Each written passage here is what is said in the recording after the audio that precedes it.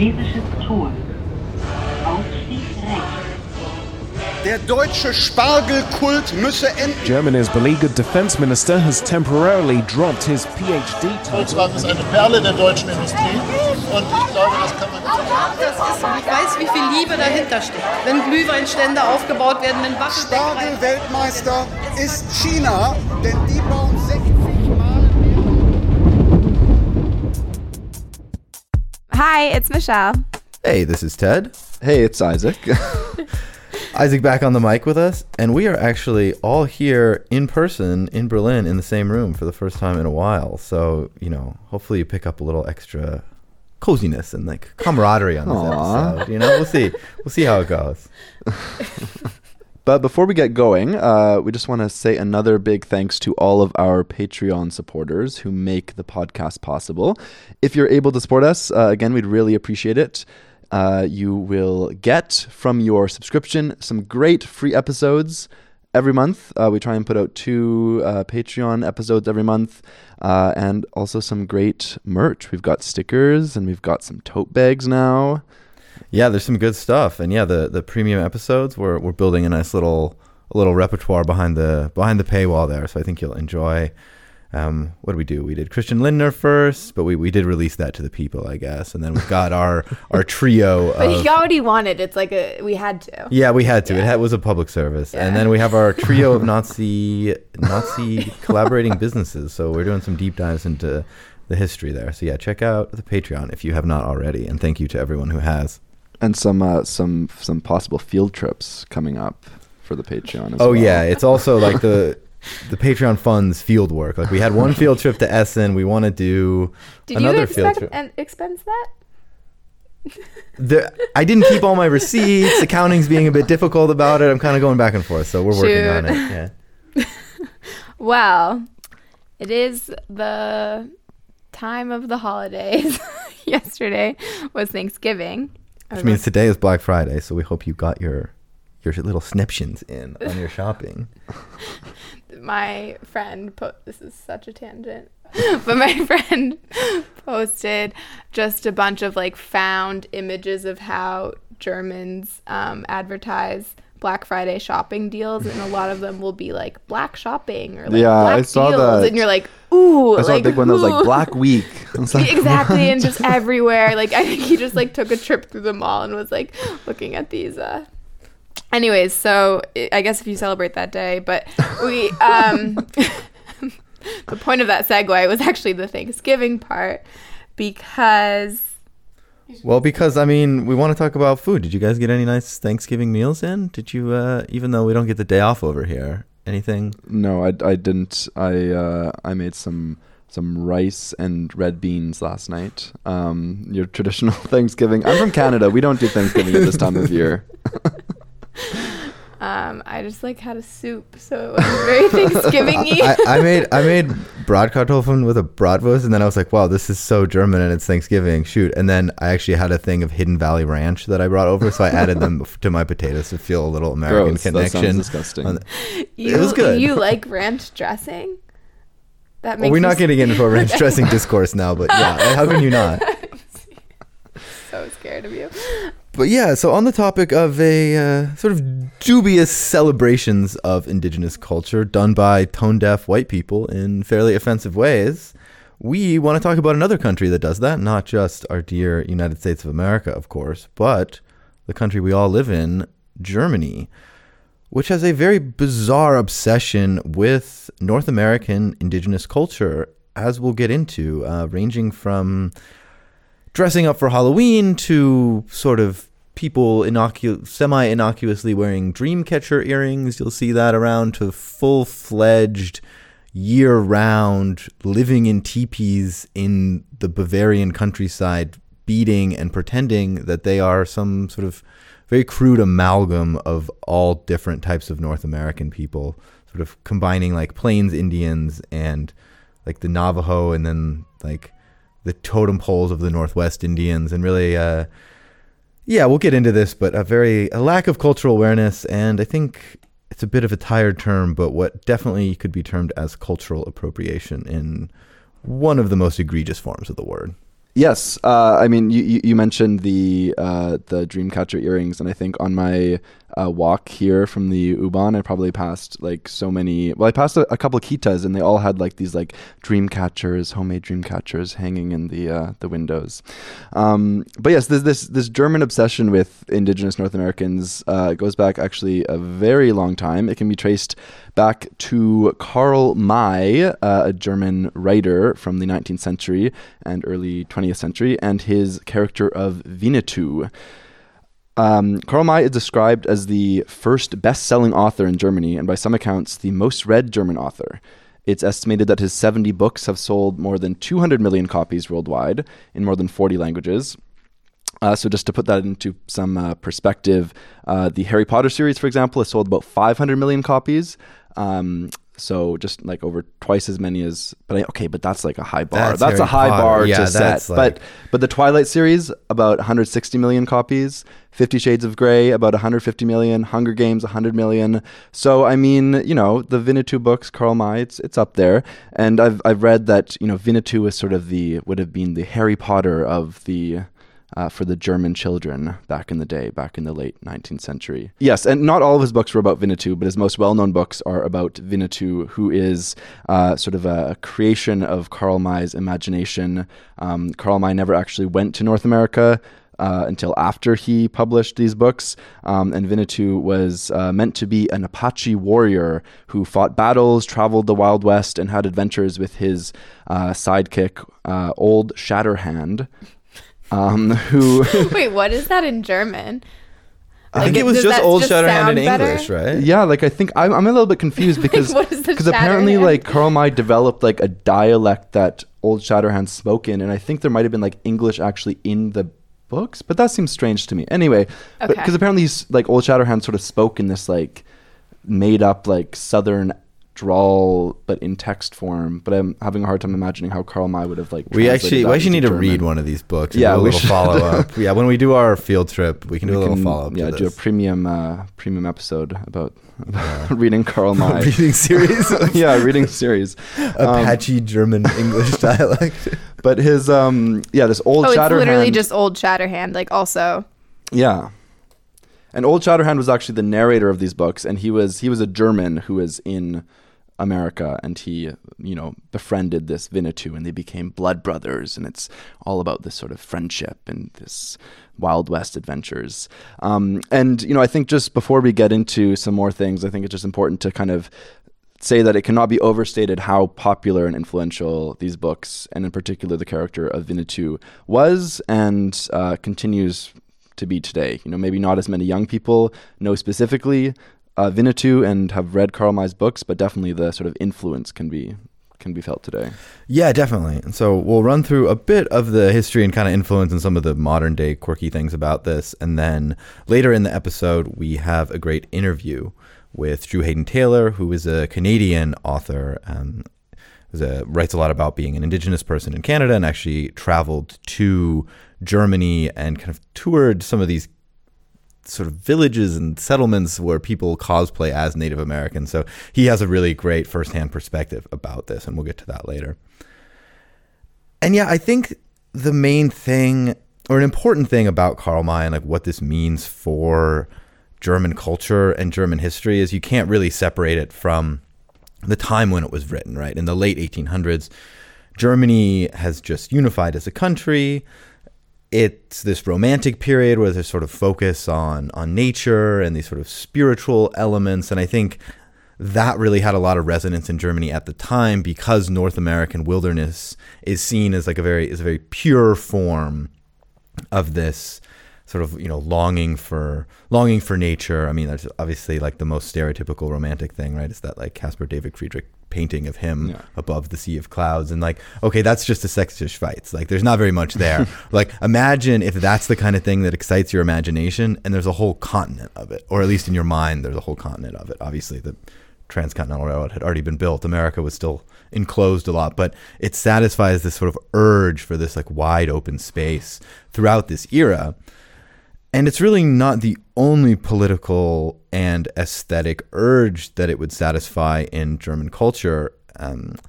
Karl May was the favorite author of one Adolf Hitler, actually.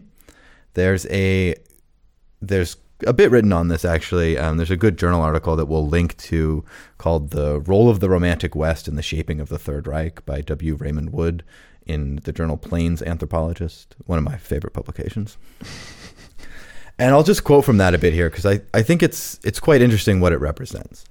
He says, quote, Hitler would lean on Karl May as proof for everything imaginable, in particular for the idea that it was not necessary to know the desert in order to direct troops in the African theater of war, that a people could be wholly foreign to you, as foreign as the Bedouins or the American Indians were to Karl May, and yet with some imagination and empathy you could nevertheless know more about them, their soul, their customs and circumstances, than some anthropologists or geographers who had studied them in the field. So I guess, yeah, like a vibes-based approach to anthropology. You just think really hard about it. Yeah. You can come up with the entire inner world of so people obviously who have a different culture than you. That's obviously a great perspective for like an incredibly racist, genocidal maniac to just be like, oh yeah, I know everything I need to know about them. Like I can just suss it out from here. Continuing, Hitler would say that Winnetou had always been his model of a noble spirit. After all, it was necessary to have such a heroic figure who would instill in young people the right concepts of nobility of mind. Youth needed heroes like their daily bread. There you have the great importance of Karl May, Hitler would say. A couple more quotes here. It's no exaggeration to say the Third Reich was an extension of Hitler's youthful fantasies, and the origins of many of those fantasies lay in escapist literature, like Karl May.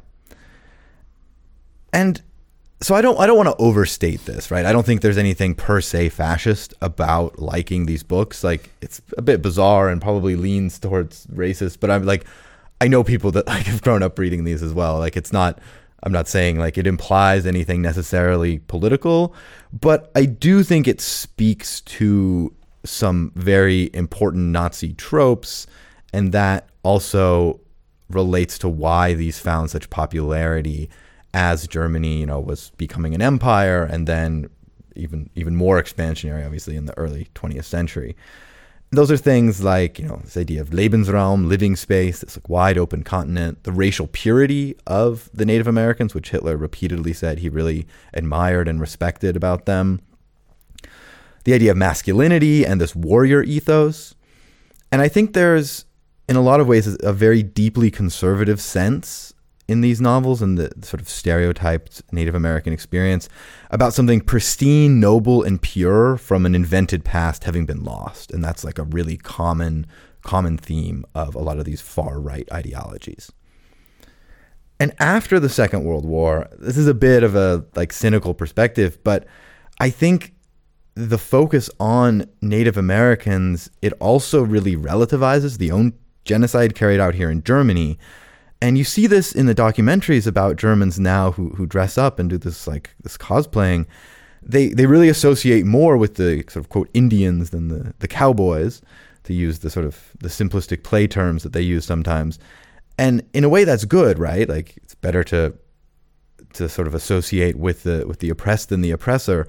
But I think it also feels like a bit of a form of indirect excusing and dodging of the past. And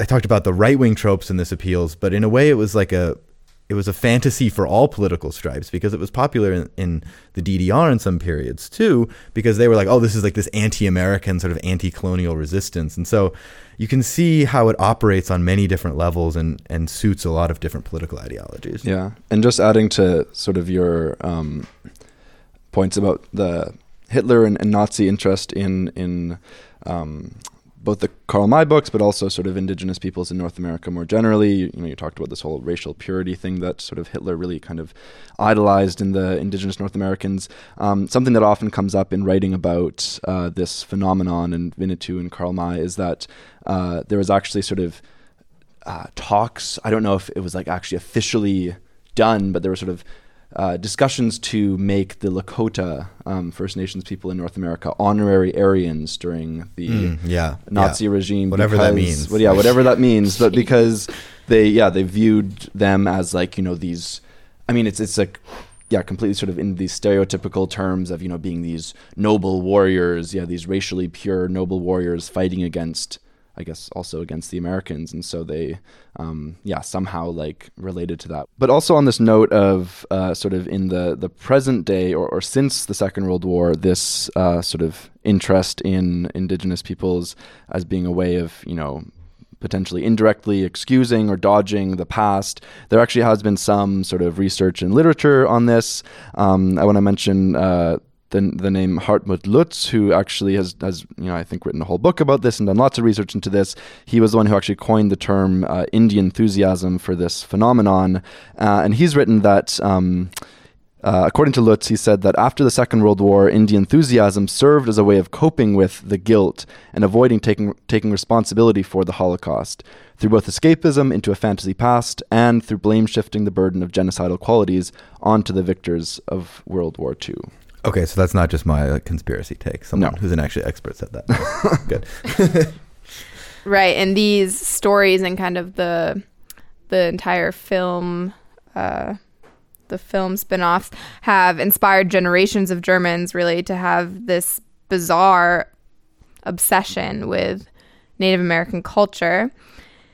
Not just like a fan culture, actually, because about 40,000 Germans are members of approximately 400 clubs dedicated to Indiana hobbyism, which means literally playing pretend native, right? Like sometimes like dressing year up. round. Yeah, right? sometimes like there's like an lifestyle. entire lifestyle. Just you wake up one day and you decide, I would rather be somebody else's identity. And Rachel, never mind. Cut that. Rachel Dolezal. Rachel Oh Dolezal. yeah. But this is really, you know, they go all in. They have powwows and other events where they dress up in First Nations garb and really perform the dances and songs, the traditional dances and songs, really living in this fantasy version of what they think life as an Indigenous North American person is like. Of course, complete with teepees. Yeah, there's these quite substantial ones. There's a few of these. I think there's one in Templin. There's one in Spandau outside of Berlin, or like a smaller kind of setup that we want to visit. I think the biggest and most extravagant one is Pullman City in Bavaria, where they have this like full-on like play. It's called Winnetou, Eternal Friendship. And it's like this whole Wild West city. Like it looks like the stereotypical thing in a movie, and they like... people go there. Some people live in teepees year round. There's actually a casting call now if anyone wants to join the play, looking for extras who are enthusiastic about acting in the Karl May play Winnetou, Eternal Friendship, both in small speaking roles and without speaking roles. Areas to be occupied are Indians, cavalry, bandits, townspeople, etc. An extra usually plays several different roles, so it's good if you can kind of channel, like if you've got a little bit of bandit in you but like a little bit of Indian. You know, they want some kind of all-round actors here. So this is like very much still an ongoing thing. This isn't like a Frozen in the past, oh, no one cares about Winnetou anymore. Like these are big shows with like we saw the images, probably thousands of people are at each one of these performances, and they do these like stereotypical like dances that aren't actually derived from any real culture. Like this is like alive and well in Germany today. Well, and in addition to these places like Pullman City and the one in Templin and the one in Spandau, like there's also, I think, like a dozen Karl May festivals around the country that happen every summer where they, will put on play versions of his books. Like I think the biggest one is in Schleswig-Holstein, where, like it's this massive theater and it's like a whole, they have like these German movie stars, playing the role of Winnetou, and it's this huge thing. I mean, again, you really can't kind of overstate how huge this is. But we should get on to our guest. So we, Ted and I interviewed Drew Hayden Taylor, who is a well-known Indigenous Canadian author from the Curve Lake First Nation. And he, in addition to writing a number of books and plays, he also has a documentary that was released a few years ago on the CBC about Germany's and Germans' obsession with Native Americans. The documentary is called Searching for Winnetou. I think you can find it online, so we'll post a link to that in the show notes. And yeah, Drew has a lot of super insightful perspectives based on a lot of his sort of tours through Germany. He's been to Germany many times. He was formerly a guest lecturer at the university in Lüneburg. So yeah, he sort of has some good perspective here. Yeah, definitely. And yeah, in addition to the interview, which is great, we really recommend his work as well.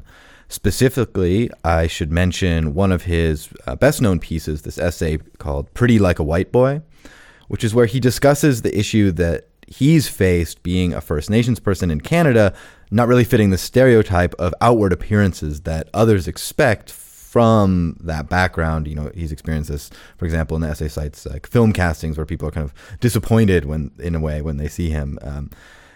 And so I think that's really relevant for the interview here, because he alludes several times to meeting Germans and then not kind of living up to their simplistic views of what an Indigenous person should look like. And that, you know, adds a whole other dimension to this very simplistic, very reductionist token. Yeah, exactly. And so, yeah, that's just an important note before we get to the interview. But yeah, I think you'll really enjoy it. And all right, on to Drew Hayden Taylor. So I'm wondering if you could tell me a little bit about how you became first familiar with Karl May and with Winnetou. Well, in the last 25 years, I have had about 19 trips to Germany, most of them lecture tours of universities, conferences, cultural festivals, etc. And every time I'd go, I would see some sort of little thing that would tweak my interest involving Indigenous people. I remember once walking down a street, could have been in Berlin, I'm not sure. And on this construction site, on this big wooden wall, there was a picture of one of those cliched sides of the side of an Indian head with a full headdress, and it just said Indianer down the side. And I thought, oh, that's very interesting. Another time, I think I was up in Lüneburg, and I was taking a cab from the train station to the hotel, and I passed two teepees in the cab. And I just thought this was all very bizarre and odd. And I started asking about it. And they started telling me about Karl May, Winnetou, and that whole subculture of interest in North American Aboriginal culture. I use the term North American, though specifically it's usually either Apache or Lakota. But there's a huge, bizarre, interesting connection between Germany and Canadian Indigenous people too. So I would come over, I would find a little bit here, a little bit there. Finally, I bought one of the books. I read Winnetou 1 in English, and I just found it absolutely fascinating. And I had one of my plays was being done in the Czech Republic and then touring to, I think it was Dresden. And one of the actors in it is also a filmmaker. And when I told him about this, he found it absolutely fascinating. And so we pooled our resources. I contacted a third person and decided to do a documentary on it for the Canadian Broadcasting Corporation. And we pitched the idea to them. They really liked it. They gave us some money, and we went and did it. So it was, I started coming to Germany about 25 years ago. So it took about 20 years in the making, the documentary. And I actually did sort of a personal research. I did find this stuff so fascinating that about 10 years ago, I wrote a play about the whole Indiana thing, and it's called The Berlin Blues, and it's one of my most successful plays. It actually premiered in Los Angeles and toured and has been produced in about half a dozen other places too. You discussed, Karl May himself, right? I mean, about 200 million copies sold in total, so like a pretty staggering amount of popularity, from the late 1800s all the way to the present. I was curious, like what did you think, both personally, what this meant about the First Nations people, but also what it meant about, like, what what about German culture sort of needed these myths, and like why was that so appealing to them? If you had any thoughts on that when you first came. Well, that's more of a question for Germans than for a Canadian Aboriginal person. I don't know why Germans needed it. I mean, when I read the original book and all the research I did on it, I just found it to the premise to be just a greatly romanticized Western, practically a comic book. And so I guess everybody needs comic books. Everybody needs heroes. Everybody needs fantasies. One of the interesting characteristics I discovered in my trips to Germany and talking about this is also this sort of bizarre need that some Germans have, even for just a concept of wilderness. You know, that scene in the movie where I was walking through the forest, and the forest is so pristine and so precise and in a checkerboard fashion. There's a story when I was up in the Yukon, as we say in the documentary. There's a flight from Frankfurt to Whitehorse every Sunday carrying 254 Germans to go and play in the north. And there's this story of this German woman whose personal dream was to go and walk in a Canadian forest, the wilderness. So they took her out. She went for a small walk in the forest, and she came back supposedly in tears. And they asked her, "What's wrong?" She said, "The forest. These Canadians don't know how to keep their forest clean. There are dead trees and branches and leaves everywhere. They don't look after their forests." And so it's the sort of bizarre concept, this romanticization of Canadian wilderness, of Indigenous people.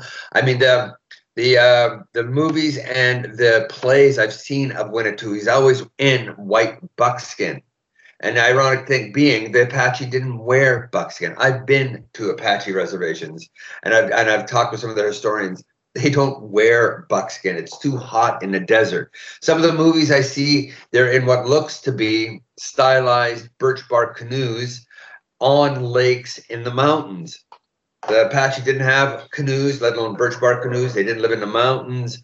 And they didn't have totem poles. They didn't have teepees. There's so many inaccuracies. So when I look at it, I just see a children's perspective of a culture they're not very familiar with. In some of the interviews that you do in your documentary, people say, oh no, well this comes from a place of respect.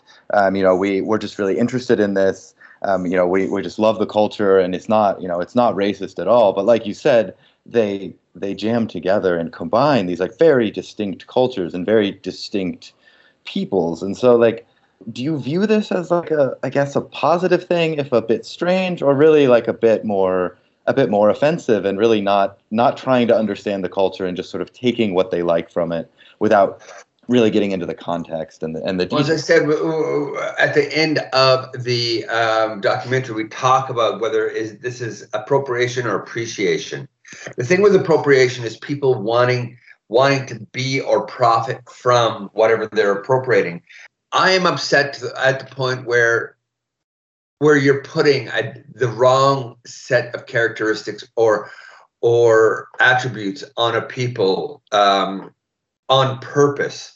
So that sort of annoys me. Other than that, I just find it just so over the top, so silly that I don't. I personally am not insulted. I actually, in many ways, feel sorry for this sort of inaccurate embracing of Indigenous culture, because it's wrong in so many ways.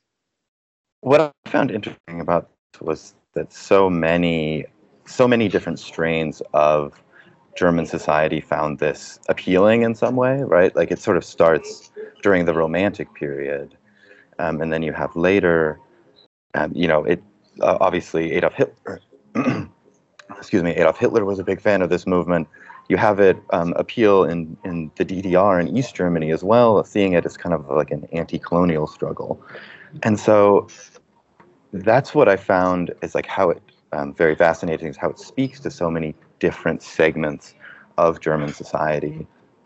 And I'm curious, like in your conversations with people, was there a sort of dominant strain? And like you talked about them wanting to get to the wilderness and the sort of the physical beauty of North America, but was there something else that you felt like they were reaching for?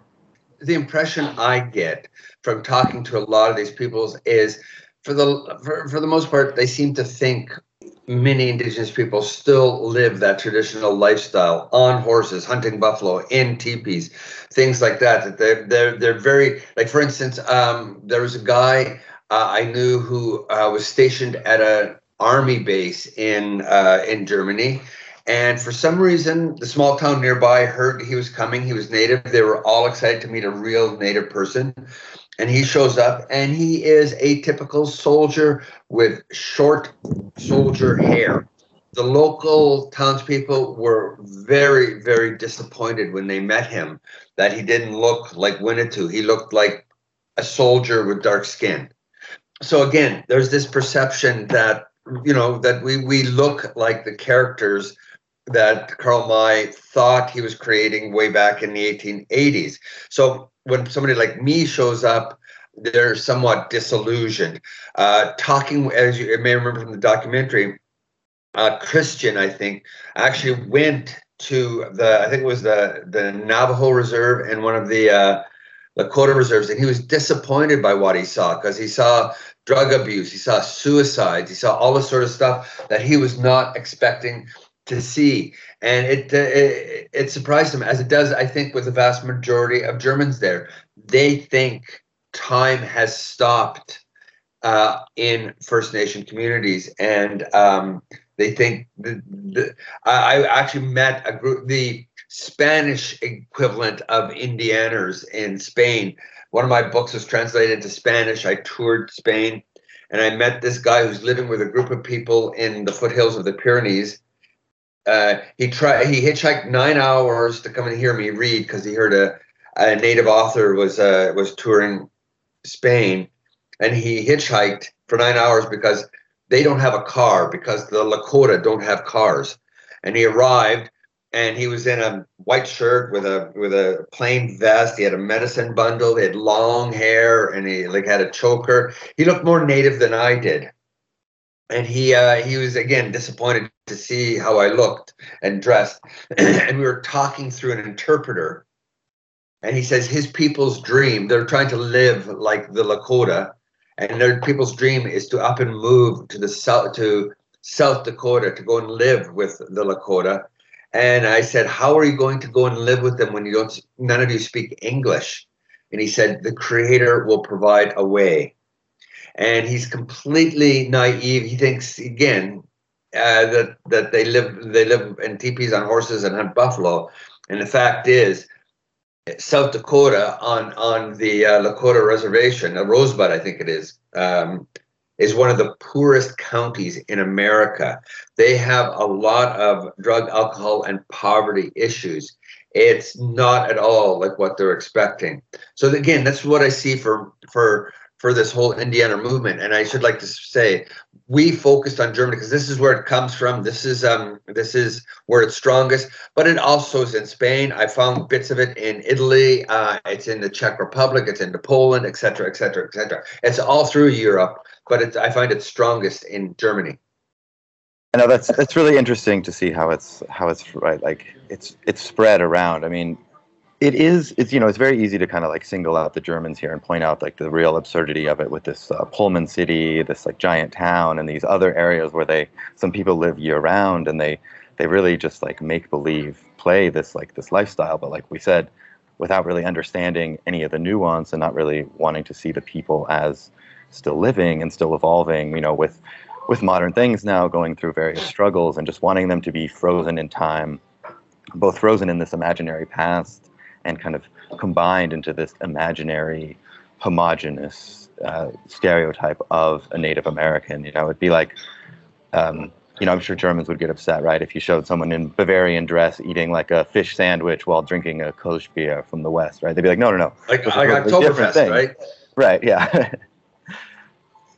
And so, actually, one of what you're talking about, being stuck in time, one of my most recent projects is about 3-4 years ago. I wrote a book, a collection of indigenous science fiction short stories that I had published that was very, very successful. Just about 3 weeks ago, my newest book is out, and it's I compiled and edited a collection of essays on indigenous futurisms. where Indigenous people will be or should be in the next 20, 40, 100 years from now.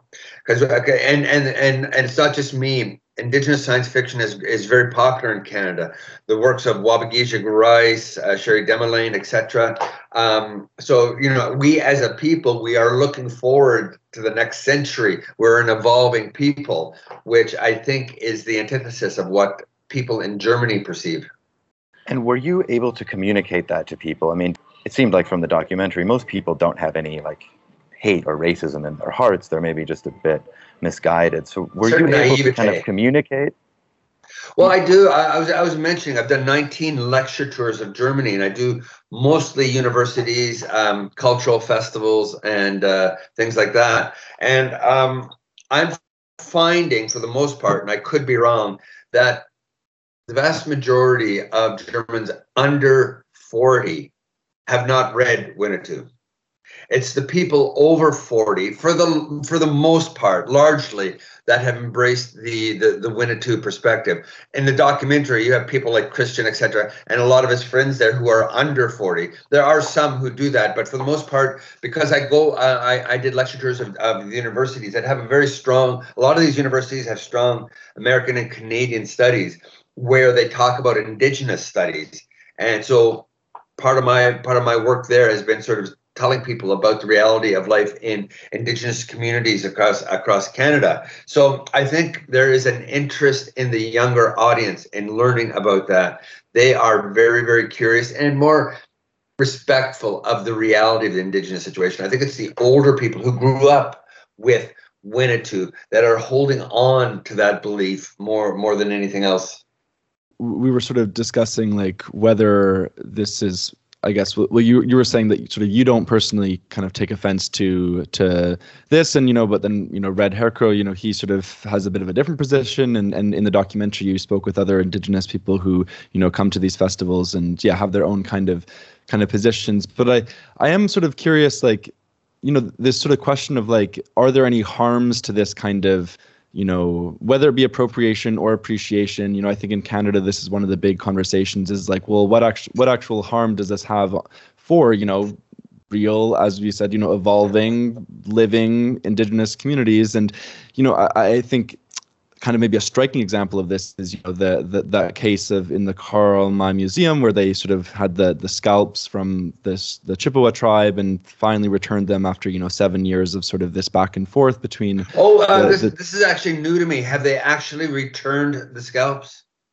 I believe so. I think last year, there was a story about them actually being returned. Unless maybe I'm mistaken, maybe that was the museum decided that they would return them. Maybe they haven't actually physically been returned yet, but definitely there's been a decision made there. And I guess I do wonder if what is the connection there with this sort of whole kind of hobbyism?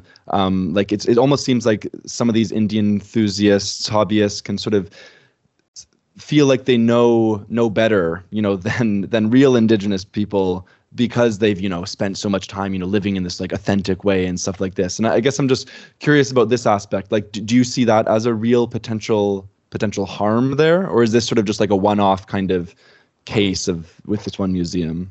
One of the ironies of the situation is we're having a problem here in Canada with what are called pretendians. White people who have taken on the persona, the culture, the name of Indigenous cultures.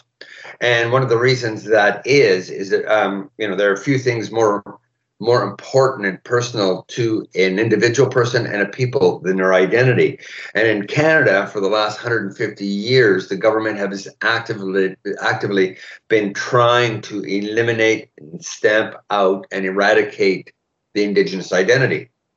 And it's only been within the last couple of decades that we've reasserted ourselves and are in the process of asserting our identity. So in this situation in Germany, where you have these people dressing up and powwow dancing in regalia and to music, it boggles our mind, and that's why some people get a little testy or angry about this, because again, it's taking the identity of a people they have no connection to, and everybody is very, very protective of their identity. So that's where some of the negative aspect comes from. You're stealing our voice. You're stealing our songs, our dances, etc. So that will piss off a lot of people.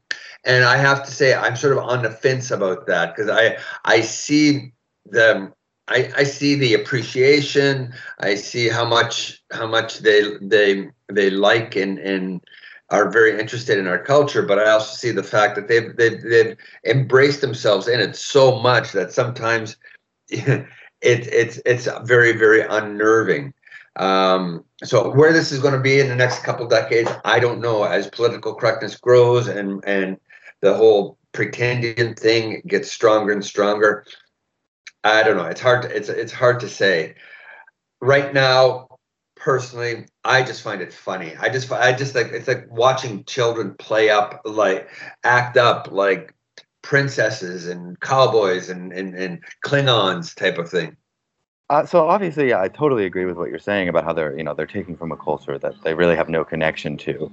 I'm curious if you see any kind of like positive potential here and a way to turn this like huge amount of interest in the culture and try to sort of forge that or harness that to actually raise more awareness and contextualize the actual life of Indigenous peoples. And if there's a way to convert something that for now seems, like you said, it's funny, maybe a little skewing to the negative, and a way to actually kind of harness that and create something better.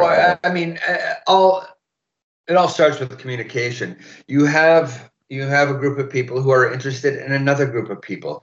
Maybe not the most accurate assessment of the people, but at least there's interest, there's communication. I think it's the good basis for sort of starting a relationship, starting a friendship, and it gives us the opportunity to sort of tell them, this is right, this is wrong, we like this, we don't like that, you're doing this correctly, this is kind of problematic for us. So yes, the fact that there is that interest, I think, opens the doors for communication and makes the situation, I think, easier to deal with and much more. It creates an environment of education, which I think is what is very important. Something that I was also thinking of, Drew, when you were bringing up before how, most young people in Germany today haven't read Karl May or haven't read Winnetou. But one sort of moment recently when I was really kind of struck by this, the way that this kind of indie enthusiasm thing has really permeated German culture is, I was at this sort of costume store around Halloween. And I mean, Halloween isn't even a German thing really, but I mean, a lot of young people nowadays, are very kind of into dressing up and going to parties. And in these Halloween costume stores, there's like huge sections totally dedicated just to like the whole cowboys and Indians thing and very specific too. Like, there's like the, Eskimo kind of costume that you can wear. There's the First Nations costume. There's like all these different kind of, and that seemed very strange to me because like the target audience there is probably not, the person who loves Karl May and is like really dedicated to this kind of, this Winnetou story, but sort of just your kind of average German person who, grew up with this kind of, in the background, this knowledge of those people over there. And, it just struck me like that would never be okay in Canada. Like anytime there's sort of a costume store where those kinds of things are there, like it's posted on social media, there are boycotts, this kind of stuff. And I mean, is that even connected to the whole Karl May Winnetou phenomenon for you, or is that like just a whole kind of separate conversation? Well, I mean, they've changed the Cleveland Indians, they've changed the Washington Redskins, they've changed the Edmonton Eskimos. So it is an ongoing thing. Again, how that works in Germany, I'm not sure. Winnetou's a character, it's difficult to say if woke culture will come over and whack Winnetou in the side of the head. That's going to be fun to wait and see what happens. One of the things I find interesting about the current Indiana and Winnetou situation in Germany now is a sense of sheepishness. When we screened searching for Winnetou at the festival in Stuttgart. A lot of Germans who came to the festival purposefully decided not to see the movie because they said, "Oh, it's going to be too embarrassing. I don't want to be there. I don't want to get too embarrassed and watching it." So as I said, I think it's it's an older thing, and a lot of older educated people sort of know the silliness of it all, and they're quite. And when I talk to young people who say, "I've never read it, but my parents had all the books. We watched all the movies, etc." So I think it'll be a hard sell to get rid of Winnetou in Germany, but let's see what the next decade brings. So I think that's great. Unless Isaac, do you have anything else? No, nothing else for me. Is there anything, Drew, that you want to say before we wrap things up? Yeah, or where people can find your work or any projects you're working on now. We always let our guests do a chance to plug stuff. Yeah, well, I'm a writer. I've had 34 published books, and right now, one of the things I'm working on is a documentary series here in Canada on the wild, the wonderful, the wacky things Indigenous people are doing, and wild and wacky and interesting Indigenous people in general. And the series is called Going Native. I don't know where or how you would get it in Germany. It's on the Indigenous Television Network, APTN. And I'm working on a new novel right now, an Indigenous horror novel. Well, that sounds great. Definitely a better source of information on Indigenous people than Pullman City in Bavaria. So can definitely recommend that, and we'll link to that in our show notes. So yeah, great. Drew Hayden Taylor, thanks so much for coming on. We really appreciate it. It was fun, gentlemen. Auf Wiedersehen. Thank you so much. Yeah, auf Wiedersehen. All right. Thank you so much to Drew Hayden Taylor. That was a really great firsthand perspective of these bizarre sort of settlements where Germans cosplay as Indigenous people without any real contextual knowledge. I think what happened to Indigenous people was mentioned once in the entire Searching for Winnetou. When he's talking to these people. I would really just encourage people to go watch this because it's hard to understate how bizarre some of the people he interviews are. It's very hard to describe. There are a lot of full garb, wearing a skull, and it'll be tattooed, Christian Schmidt, and then he's wearing wearing this feather thing, which I'm sure is an amalgamation of 5 or 6 different first names. It's very bizarre. So check that out if you can. Yeah. I mean, the documentary is great and I think really interesting. I think it tries to strike kind of a balance, sort of in a way. I wouldn't say excuse, but it doesn't go too hard and sort of accuse these some of these Germans of racism to the same extent. I think some people might say they are, but he lets these people speak for themselves. Yeah, and there are certainly some more perspectives on this that are maybe a little more condemning than came through in the documentary that was on Canadian Public Broadcasting. So obviously they're going to go for a sort of balanced perspective, right? But I think there's some other points of view that are worth talking about. Yeah, there are definitely sort of some different perspectives among Indigenous peoples, of course, not a monolith. There's a writer, a psychologist, filmmaker, and educator in Berlin named Red Hair Crow, who is of Apache and Cherokee and African American background, and he has I think a little bit of a more critical take on the Indian hobbyist scene. He wrote a piece for the website Indian Country Today, where he sort of walks through some of his critiques. He interviews some people, Indigenous peoples living in Germany and Europe, and talks to them about this phenomenon. So I'm just gonna quote from a bit from that article now. So in this piece, he writes that David Redbird Baker, Ojibwe, has said that when he first came to Germany, he was amused by the hobbyists, but his feelings changed as he spent more time amongst them. They take the social and religious ceremonies and change them beyond recognition. They've held dances where anyone in modern dress is barred from attending, even visiting natives. They buy sacred items like eagle feathers and add them to their regalia. In his opinion, these hobbyists, by claiming the right to improvise on the most sacred rituals, had begun to develop a sense of ownership over native culture. That seems pretty key, right? Yeah, right. And that's the thing, is they're not trying to look at what the culture is on its own terms and say this is really fascinating to me, I want to learn more about it, and having an honest conversation, also realizing that these cultures are not frozen in time, and you can't just only reach back to this imagined past of like pre-contact with white people, and like, so they do these multiple things, and we talked about this on the interview, but like they blend together tons of different cultures, and then they also don't acknowledge that these are modern living peoples who are still around in many cases, and like have adapted their traditions to the modern era. It's not just something that you can kind of fetishize, and it seems like they don't want to learn the details, and they don't want to learn the context, and they don't really want to talk to people that don't represent their fantasy image of it. And Drew Hayden Taylor's experience speak to this as well, with him sort of not looking stereotypically like they expect someone to, and being almost like let down by that. And it's like, well, no, you should be curious about that. You should say, oh, well, I want to understand these culture and these people in all of their richness, and not just your fetishized idea of what that is. Yeah. And in this article, he also talks about sort of the case of this Cree man named John Blackbird, who Red Haircore writes is a minor celebrity in Germany, known for his native dance performances and his documentaries on the hobbyists. He often feels frustrated by hobbyists who feel they are more Indian than Indians. He says that he made a documentary entitled Powwow in 2005, which follows several people as they perform dances from across a broad spectrum of native traditions. And Blackbird says he was trying to show Germans that native dances are evolving art forms, not the ancient rituals of an extinct people. While promoting this film, he sent an email to a hobbyist organization explaining that his film was about Indian life.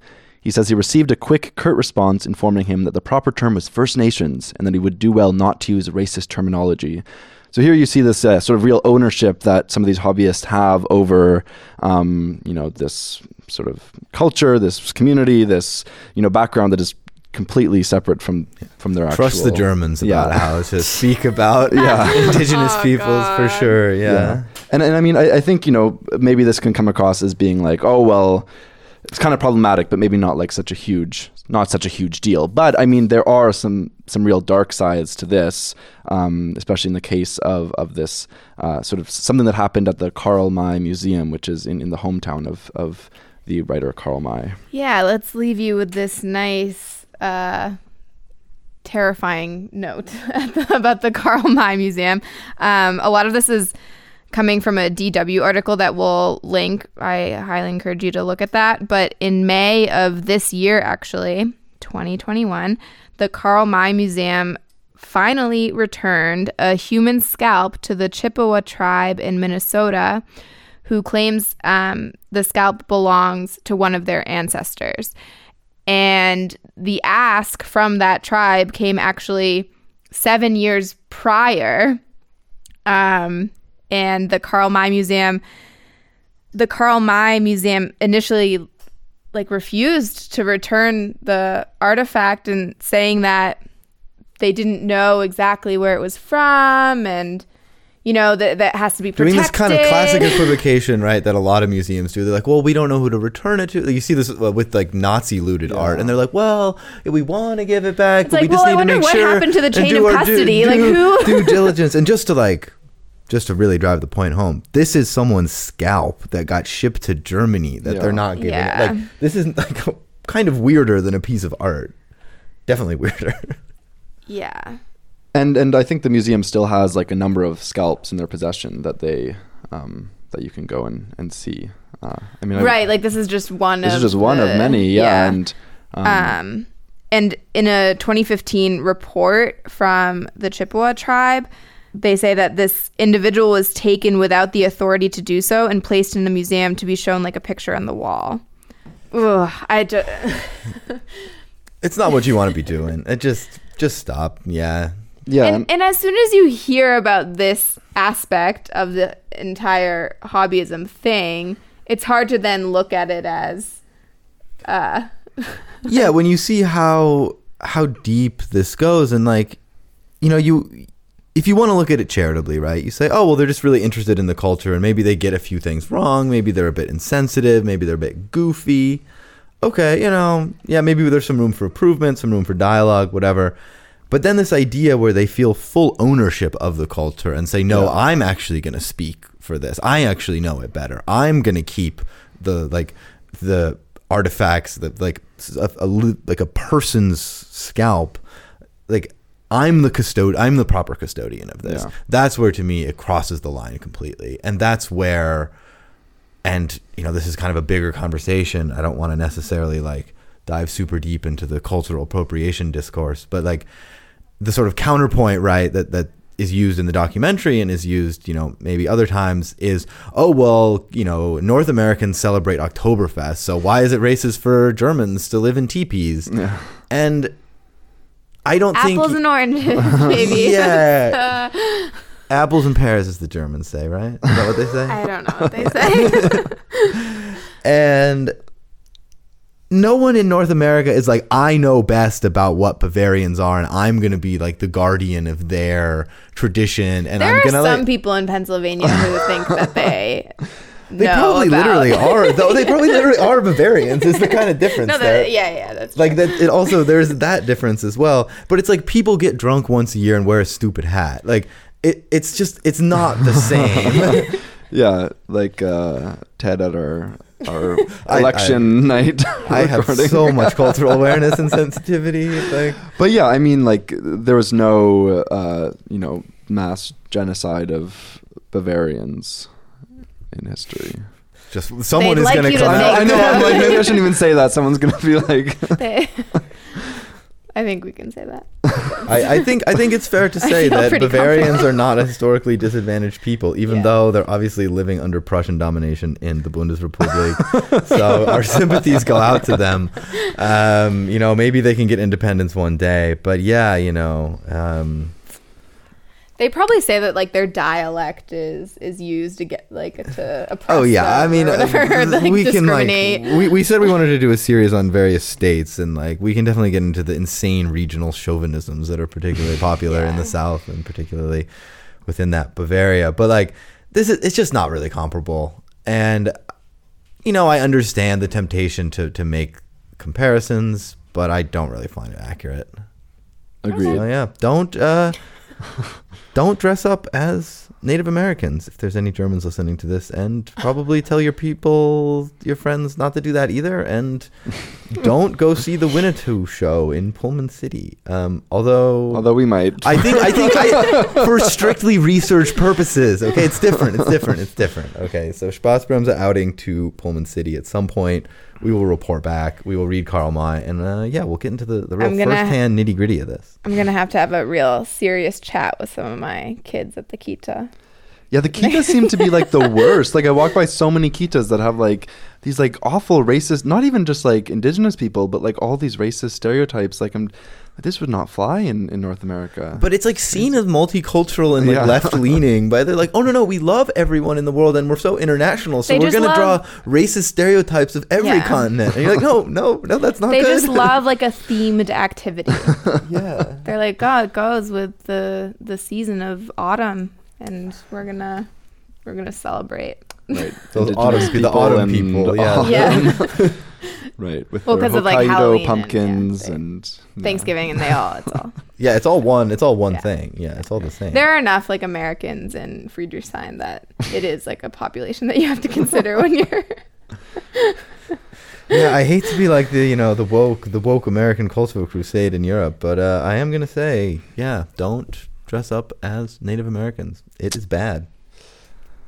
I think that's all from us. This is a big one. I feel like we could keep talking about it forever, but that's probably good for now. We'll get back to this. There's some pretty it just is extremely funny in a way, but it connects to a lot of the things I think that we talk about on this podcast. Like we had to we had to cut a whole piece about connections with the whole Steiner alternative medicine kind of philosophy. So we'll pick up on that thread later. Yeah, a weird undercurrent running through many of the more cursed elements of German politics and society is this Native American thing. So more from us. Watch this space. More on this later. Cheers. All right. Cheers. Ciao. Hey, it's producer Isaac here. That was your semi-weekly episode of Spaßbremse. Thank you so much for listening. And just a reminder to please, if you haven't already, subscribe to our podcast wherever you are listening. and give us a review or share with your friends too if you feel like it.